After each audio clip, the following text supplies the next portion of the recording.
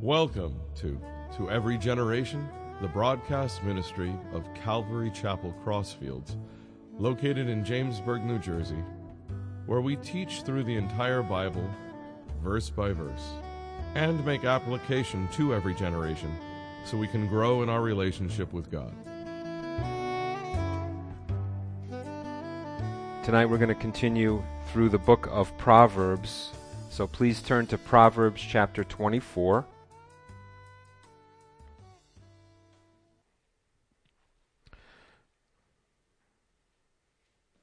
And the last time we got together, we were in sort of a newer section in the Proverbs with 2 or 3 verses most times that give a thought, not just single verses like we had for the previous group of Proverbs.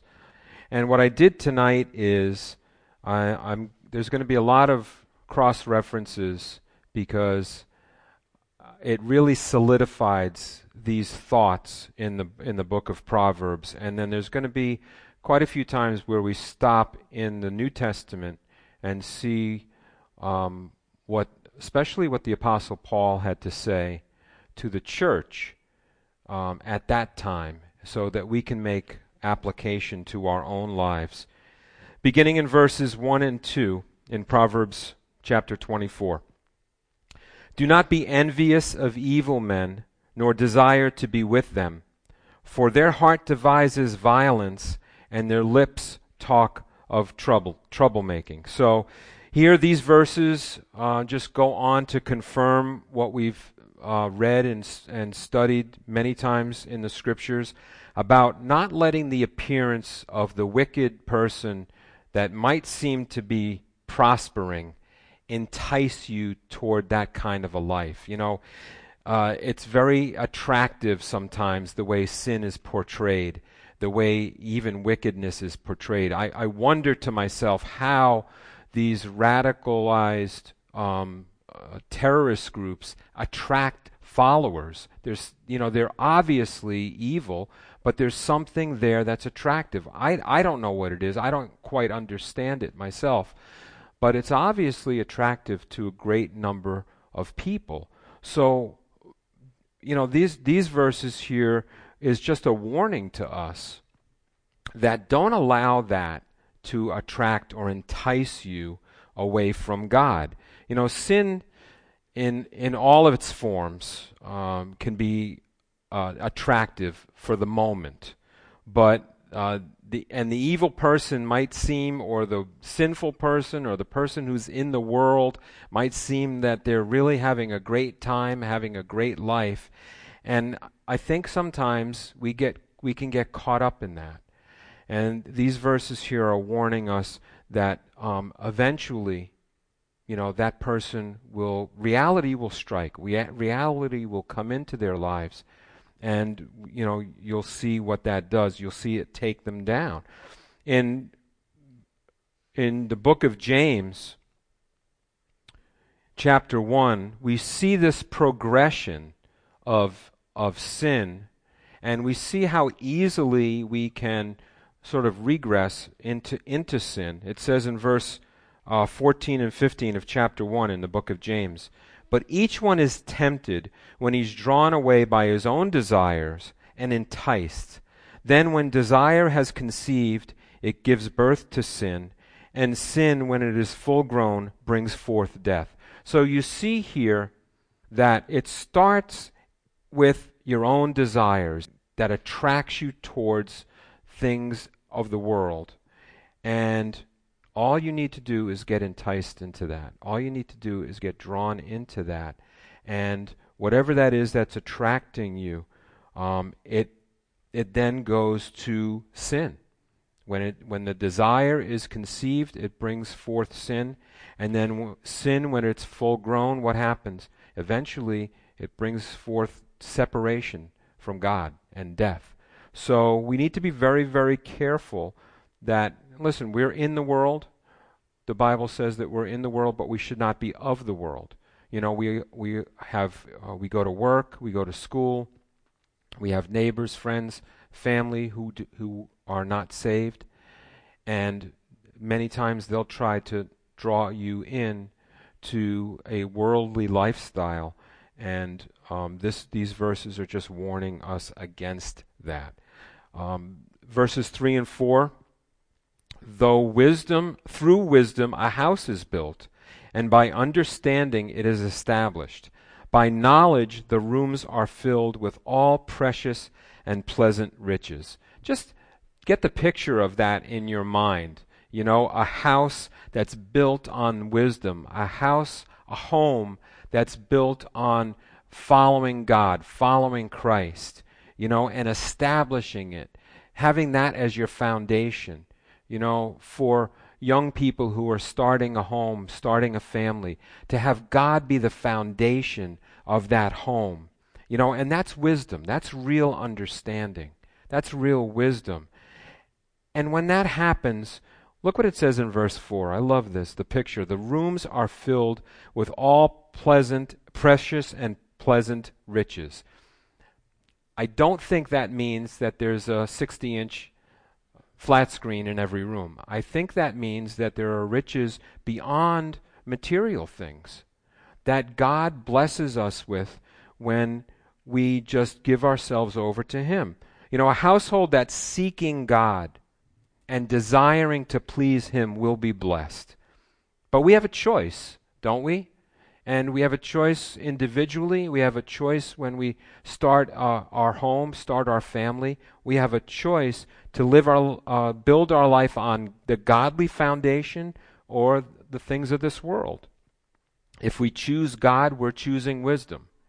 And He will bless us, not necessarily, like I said, with material things, but the blessings of a home that trusts in the Lord and that serves the Lord are innumerable. I love what it says in Joshua, verse 15 of chapter 24. And if it seems evil to you to serve the Lord, choose for yourselves this day whom you will serve. See, there's always a choice in this life, isn't there? We always have options, and it just depends on where our heart is. He goes on and says, whether the gods which your fathers served that were on the other side of the river, or the God of the Amorites in whose land you dwell. But as for me and my house, we will serve the Lord. You see, Joshua was living in a land that was given over to idol worship. And just like today, we live in a nation, in a culture that's given over to worldly things. The influences, and Pastor Joe spoke about that on Sunday, about dynamic influence. There are influences all around us that we have to make choices about. So the person that establishes his life and his house and builds it on a godly foundation will be blessed. And the person who builds his life on Jesus Christ doesn't say that you won't have any storms in your life, does it?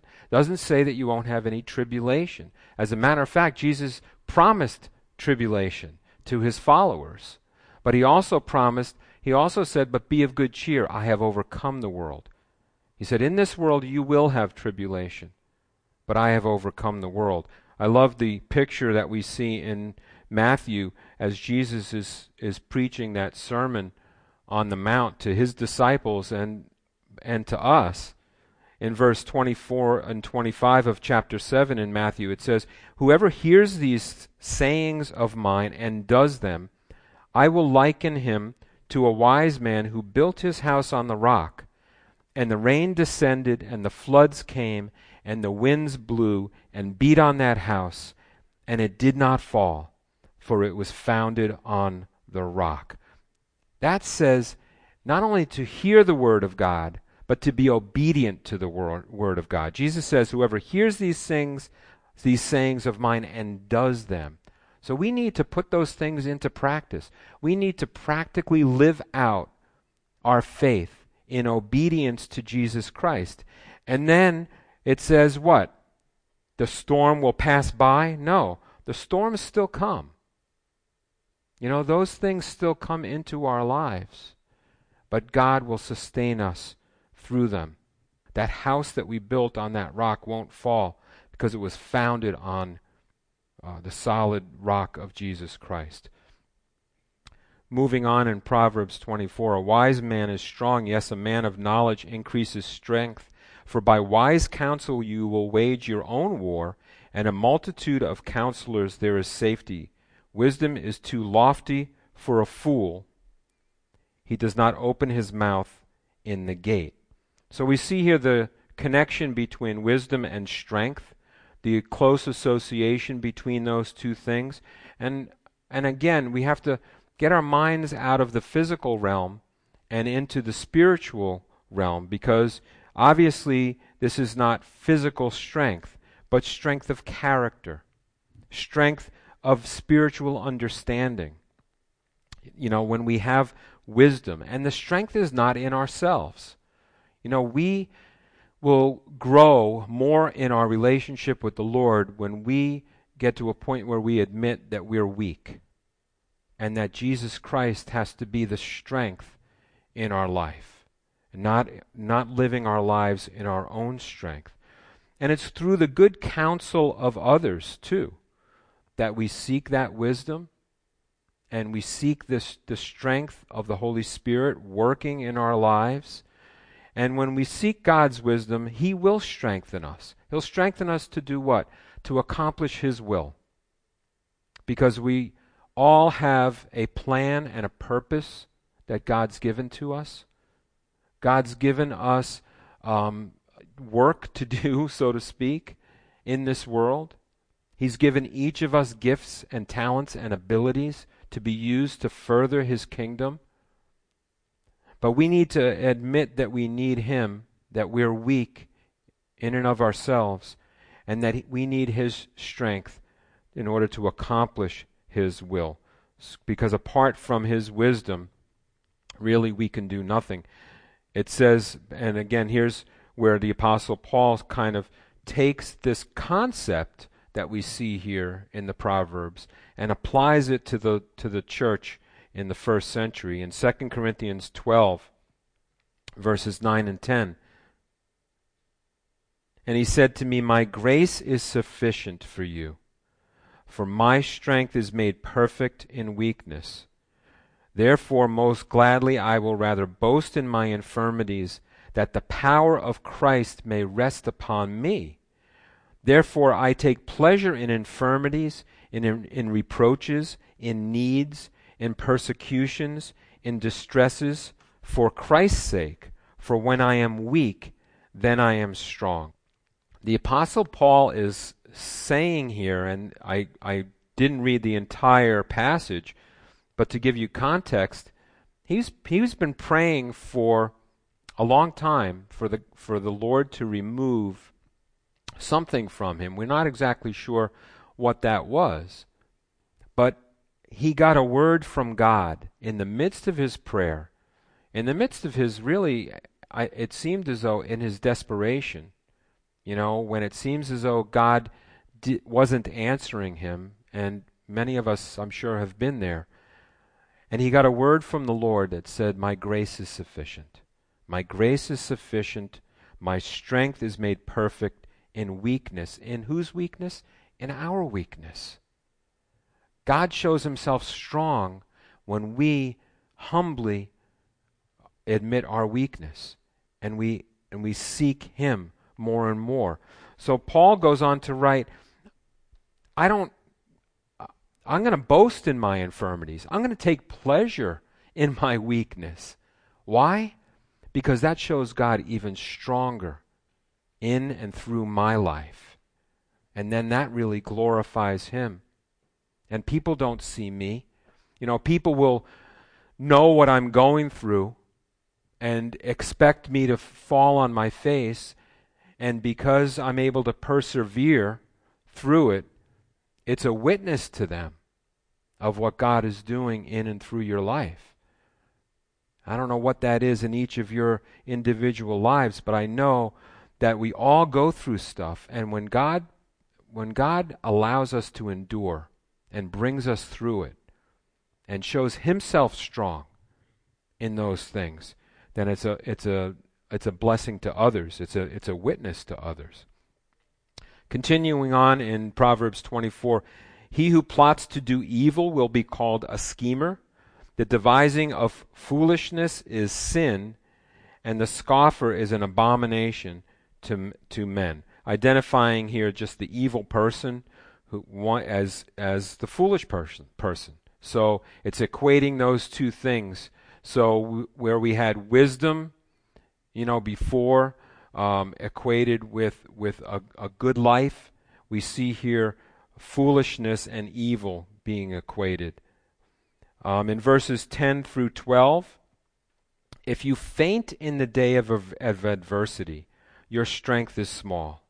Deliver those who are drawn toward death, and hold back those stumbling to the slaughter. If you say, surely we did not know this, does not he who weighs the hearts consider it? And he who keeps your soul, does he not know it? And will he not render to each man according to his deeds? So a few different things here are being expressed. I kept those verses all together because it really expresses one complete thought. But the writer here is expressing sort of the struggle that each and every one of us have with sin. And the fact that when we succumb to that sin, how much it brings difficulties into our lives. Adversity, it's speaking of in verse 10. That can represent trial, that can represent difficulties, but adversity can also represent sin in our life. A lot of times they go hand in hand. So the writer here is expressing that there's a struggle there. There's a struggle. And it shows that we're not depending on the Lord, that we're not trusting in God. Again, going back to the previous verses about strength and weakness. It says here in verse 10, if you faint in the day of adversity, if you succumb to that, your strength is small. Why? Because you're not depending on the Lord for His strength. And either way, whether it's sin or whether it's just troubles and trials, whatever that adversity is, if we succumb to that, to the pressures of life, so to speak, and if we don't seek the Lord and His strength, it's just going to overwhelm us. But another part of this is, because we all go through this, and I think this is what the writer of this proverb is saying here, because we all go through this, we are also exhorted to help others when we see that they're going down a wrong path, to point out to them when somebody's going off track. It says here, deliver those, in verse 11, deliver those who are drawn toward death and hold back those stumbling to the slaughter. So that's real trouble. That's when you have an influence over somebody's life, when you have a say, when you're given sort of that open door to speak into a brother or a sister or a friend in the Lord and say, listen, you're going down the wrong path. You're stumbling toward the slaughter here. We should try to do that. We should exhort people, warn people. That's the loving thing to do. Now, of course, it isn't a pointing of the fingers. It isn't one of those things where, you're better than they are. So we always have to, we want to be careful how we approach that. We just studied this as we went through the last chapter of the book of James at the Jamesburg home group the other night, and these last two verses in the book, in James 5, verses 19 and 20, and of course it stirs up a lot of conversation, but these last two verses are, brethren, if anyone among you wanders from the truth, and someone turns him back, let him know that he who turns a sinner from the error of his way will save a soul from death and cover a multitude of sins. That's encouraging. That should tell each and every one of us as believers that we have an open door from the Lord, so to speak, to go to a brother or a sister in love, to speak truth into their life, to warn them when they're going down the wrong path. We need to seek the Lord for strength for ourselves, to get through the day-to-day, to walk without sinning in this world. But we also ask for strength to help those in our lives who are heading down that road toward death and destruction. It's ultimately, and again, this doesn't call us to judge.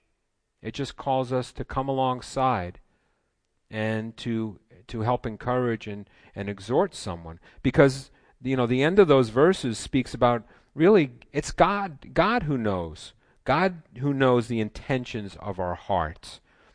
People can offer a lot of different excuses to justify sin, but God is going to be the one that ultimately judges according to the motives of your heart, because He really only is the one that knows that. We don't know.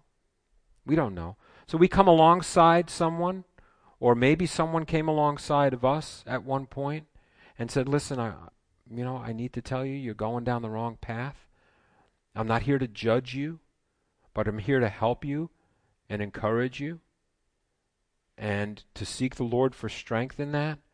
But then God will ultimately be the judge. So great application there for those verses.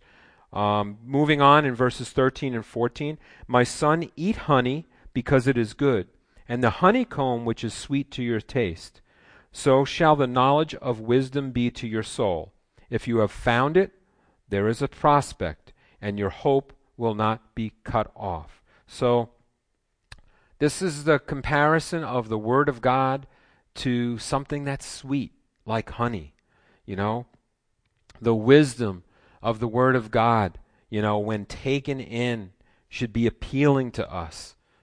Whatever that sweet is that you are really fond of, whether it's chocolate cake or whatever, that, the Word of God should just give you that sense of sweetness as it enters into your mind. But I always like to offset that a little bit, because sometimes the Word of God can be kind of bitter.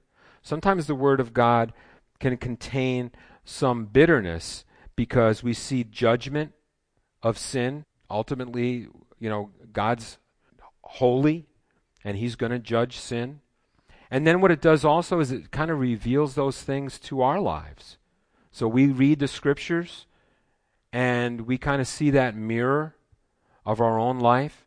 And sometimes that's not so sweet, right? Sometimes that's not easy to take. And, I in Revelation 10, John is writing here, and getting into those chapters that speak of God's ultimate judgment of mankind on this earth. And so he writes in verse 9 of chapter 10 in Revelation, so I went to the angel and said to him, give me the little book. And he said, take and eat it, and it will make your stomach bitter, but it will be sweet as honey in your mouth. So that dual purpose of the Scriptures, to sort of draw people in, but also to preach, God's judgment, God's grace and mercy, of course, but ultimately God's judgment also on sin. And Paul was one who did that. In Acts chapter 20, verses 26 and 27, he says, therefore I testify to you this day that I am innocent of the blood of all men, for I have not shunned to declare to you the whole counsel of God. The Apostle Paul was faithful to preach the whole gospel message, which included, listen, if we preach the Savior, we need to preach the need for a Savior. If we preach that Jesus Christ came to take away the sin of the world, we need to preach the sin that's in the world. We need to preach the fact that we're all sinners, like it says in the Scriptures. A lot of people want to only hear the sweet parts, and a lot of preachers only preach the sweet parts. But there's another side, so to speak, to the Word of God. That's the reality of sin, the reality of our need for a Savior. And we don't want to confuse people. We don't want to always just be preaching the sweetness. We want to make sure people understand the entirety of the Scriptures so they're not confused and they're not deceived. Moving on in Proverbs 24, verse 15, do not lie in wait, O wicked man, against the dwelling of the righteous. Do not plunder his resting place, for a righteous man may fall 7 times and rise again, but the wicked shall fall by calamity.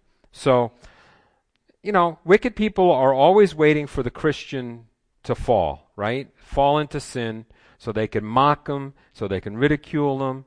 And, notice when, a high-profile Christian, whether it's a sports celebrity or an actor or something like that, falls, or a high-profile preacher falls, how the media just, is all over it.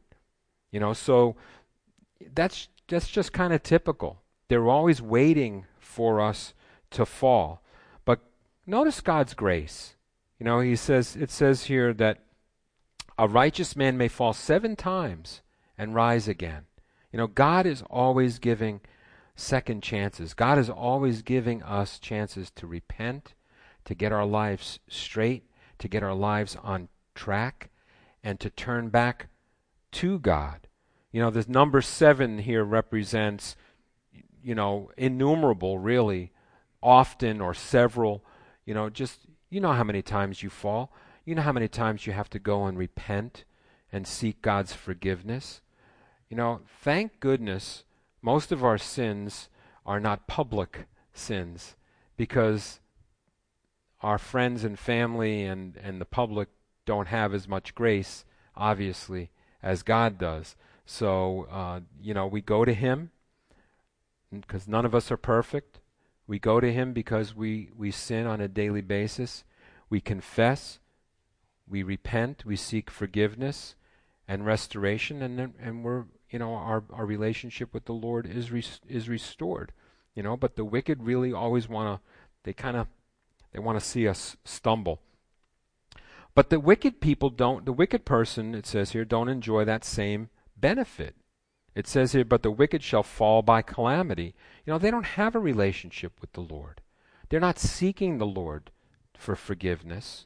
They're not seeking Him for restoration of a relationship, because they don't have a relationship with Him. So they're gonna, when they fall, they fall. And this moves into the next 2 verses here. Do not rejoice when your enemy falls, and do not let your heart be glad when he stumbles, lest the Lord see it and it displease Him, and He turn away His wrath from him. Think about that. I think this is hyperbole. This is not actually how God would do it. In other words, if we kind of rejoice when an evil person falls, and instead of God judging him, He's going to say, well, no, I'm not going to judge him because you rejoiced when he fell. Ultimately, God will judge, but just be careful that we don't sort of take pleasure in that. In Ezekiel, 2 verses in Ezekiel chapter 18 speak about this. And the Lord, kind of showing us the Lord's heart in this. Do I have any pleasure at all that the wicked should die, says the Lord, and not that he should turn from his ways and live? And then in verse 32 of that same chapter, for I have no pleasure in the death of one who dies, says the Lord. Therefore turn and live. See, just like, the way God views someone, an evil person, an unbeliever, so to speak, who falls, His heart is for them to turn. God's heart is for them to turn to Him. We shouldn't take pleasure in that either. Our heart should be to, speak the gospel to them if we have an opportunity, or to pray for them, that they would turn and that they would seek the Lord. We should take no pleasure in that. Verse 19, do not fret because of evildoers, nor be envious of the wicked, for there will be no prospect for the evil man. The lamp of the wicked will be put out. So we see here again, that temptation to be enticed into that wicked lifestyle, and for us not to be envious of that lifestyle, because they're ultimately, they'll be judged. The Apostle Paul, and we're going to go again to another part of the New Testament here in 1 Corinthians. The Apostle Paul wrote to the church at Corinth regarding this, and we can take some great lessons from this, because sometimes we read the account, even if it's in the scriptures, of someone falling into sin, or we read an account maybe on the news of someone who falls, and we say, man, that would never happen to us. We would never succumb to that. And I think what was happening in the church at Corinth at the time that kind of made Paul write this particular section in chapter 10 is the same thing. That people thought that they were saved and that there was no way that they would fall into sin in a certain way. So I'm going to read verses 1 through 5 of chapter 10 in 1 Corinthians. I think they're up there on the screen. And sort of make the application here. Moreover, brethren, I do not want you to be unaware that all our fathers were under the cloud, all passed through the sea, all were baptized into Moses in the cloud and in the sea, all ate the same spiritual food, and all drank the same spiritual drink, for they drank of that spiritual rock that followed them, and that rock was Christ. But with most of them, listen to this, but with most of them God was not well pleased, for their bodies were scattered in the wilderness. Now, most of them, 2 of them entered into the promised land. The rest of them died in the wilderness. So when Paul says most of them here, it's really, it's an understatement. Paul speaks of the awesome blessings that the children of Israel had in God's provision through the wilderness, right? To the prefigurement of Christ in that rock. Remember when the rock was struck and it poured forth the water? That prefigurement of Christ that gave forth the living water. Yet they were not pleasing to God. They didn't please God. They should have been even more pleasing to God, because he was present with them in that difficult time in the wilderness, but they weren't. Moving on in that same chapter. Now these things in verse 6 became our examples, to the intent that we should not lust after evil things as they also lusted, and do not become idolaters as were some of them. As it is written, the people sat down to eat and drink and rose up to play. That another word for play is sin.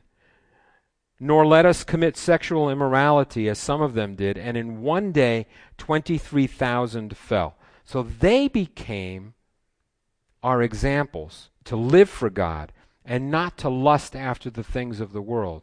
I love this perspective that Paul gives the church in Corinth, because, again, we can tend to look at some of those Old Testament accounts of the sin and all of that, and we could say, never us, never us.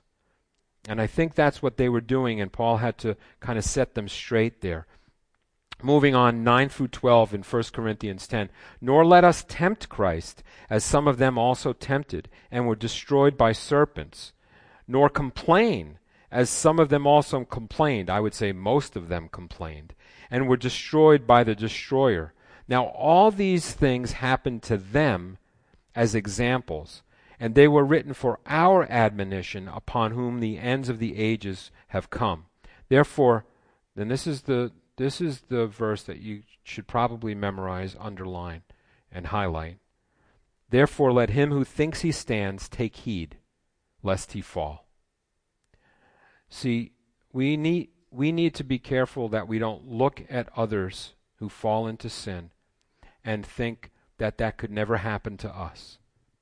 We need to always be on guard, because this whole chapter in the book of Proverbs speaks about the enticement, the lure, the attractiveness of sin to pull us away from God. So we can take we can really take great lessons, not only from the Old Testament stories, from the book of Proverbs to make application, and then as we see Paul kind of bridge the two in the New Testament in his letter to the Corinthians. So I wanted to hang there for a little while just so we could get really good application on those particular verses. And we're going to move on and finish up. Verses 21 and 22. My son, fear the Lord and the king. Do not associate with those given to change, for their calamity will rise suddenly, and who knows the ruin those two can bring. So listen, God has established rulers, and if I had gotten to this chapter before the election, I would probably have had more to say about it. But just these verses speak about God established law and order, and that we need to be loyal to those who were elected, unless they're doing something that's completely against the Scriptures. But it says here, do not associate with those given to change. Those given to change here is speaking of those people who would seek to overthrow the government, through illegal means or through violence.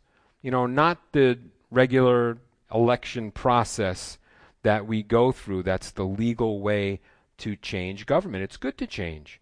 It's good to seek change, especially when the leaders are not following God. If the administration's not promoting good, godly values. So, listen, we weigh out the candidates as we've just been through, and we kind of figure out who might be the one that most exemplifies, the biblical position, but we'll never get perfection on this side of eternity. We know that.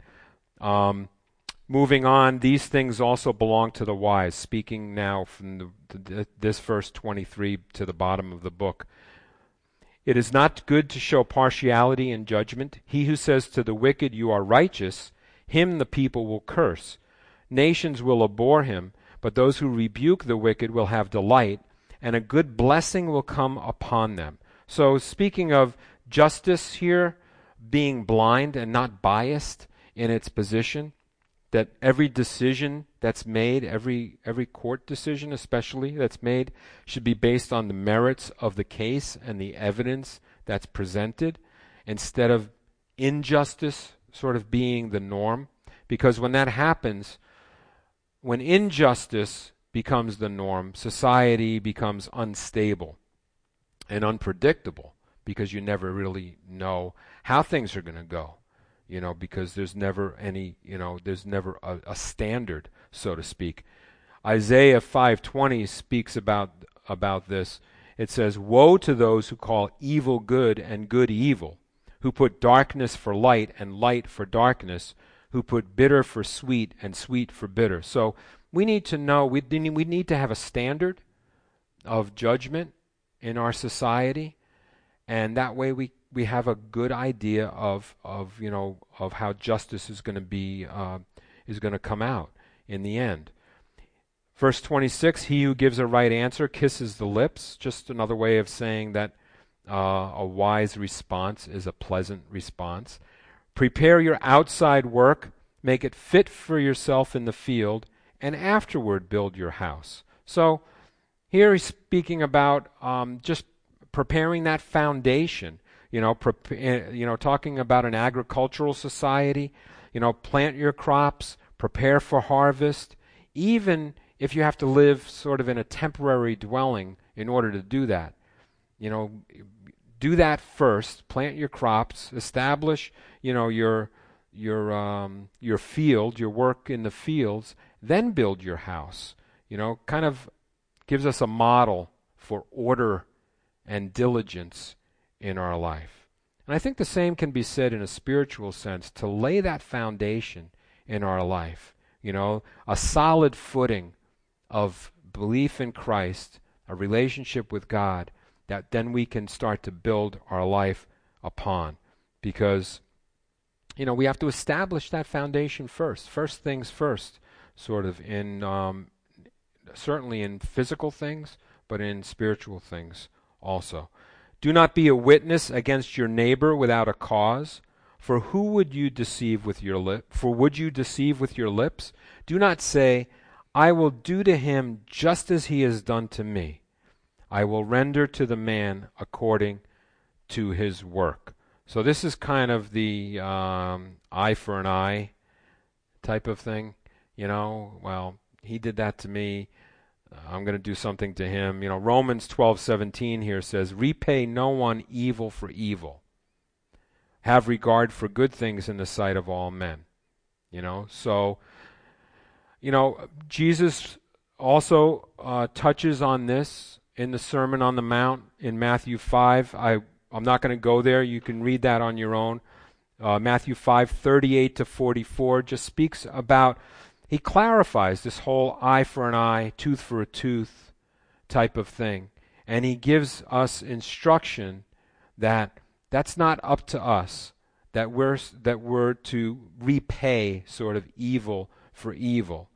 But it's up to us to pray for that person who's persecuting us. To bless that person, to turn the other cheek. So you can read that on your own, verses 38 through 44 of Matthew chapter 5, to get Jesus' perspective on that. I'm going to finish up here in verses 30 to 34 in Proverbs 24. And I went by the field of a lazy man, and by the vineyard of a man devoid of understanding. And there it was, all overgrown with thorns. Its surface was covered with nettles. Its stone wall was broken down. When I saw it, I considered it well. I looked on it and received instruction. A little sleep, a little slumber, a little folding of the hands to rest.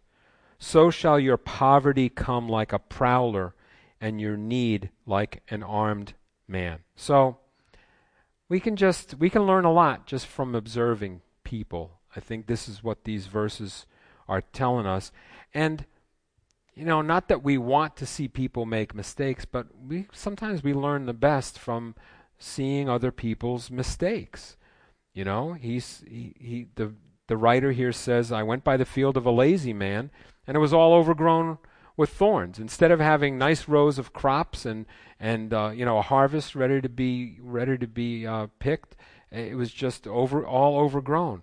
So, we learn from watching others. The writer here saw someone who was not using wisdom and the results of his lack of understanding. But he saw it and he just didn't walk away. He saw it and he said, what, I'm going to contemplate that. I love what it says in verse 32. I saw it and I considered it well. I saw it and I really meditated on that. Don't let those things that you see just, pass by without learning something from them, Because our life really, it's a compilation, of everything we see, everything we take in, everything we experience, and we sort of form our lives because of that. We see something that we obviously see is wrong, like this man here, he saw his field was all overgrown. He learned something from that. There are lessons in those things. You don't take pleasure in that, but you can learn from that. So, as we continue through the Proverbs, our prayer is that we grow in wisdom, we grow in understanding, and no matter what happens in our life, that we may walk more in the ways of Jesus Christ. Let's pray.